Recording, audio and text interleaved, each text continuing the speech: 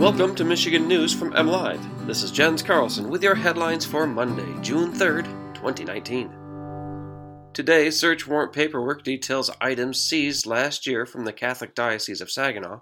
Governor Whitmer declares a state of emergency for a mid-Michigan county, and this rockin' mansion is back on the market in Detroit.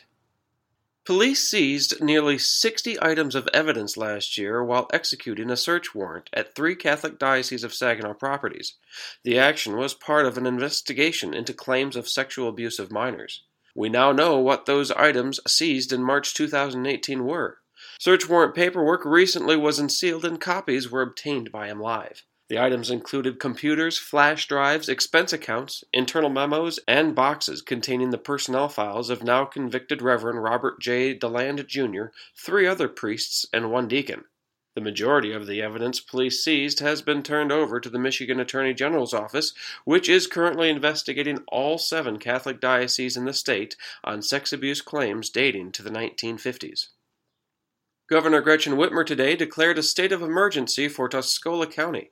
A local state of emergency was declared by the county last week after recent rains caused flooding and washed out some roads.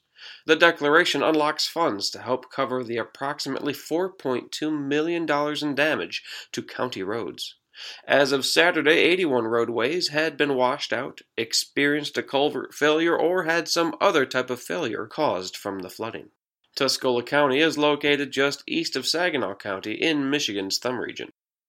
And finally, if you can't live like a rock star, why not live in the home of a rock star?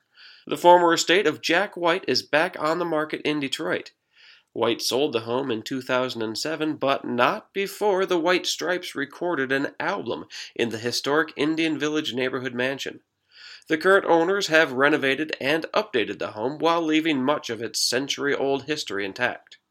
You can see pictures of the home on our site, and if you're wondering, the listing price checks in at a cool $999,000. For more on these stories and other headlines from across the state, head on over to mlive.com. Thanks for listening and have a wonderful week.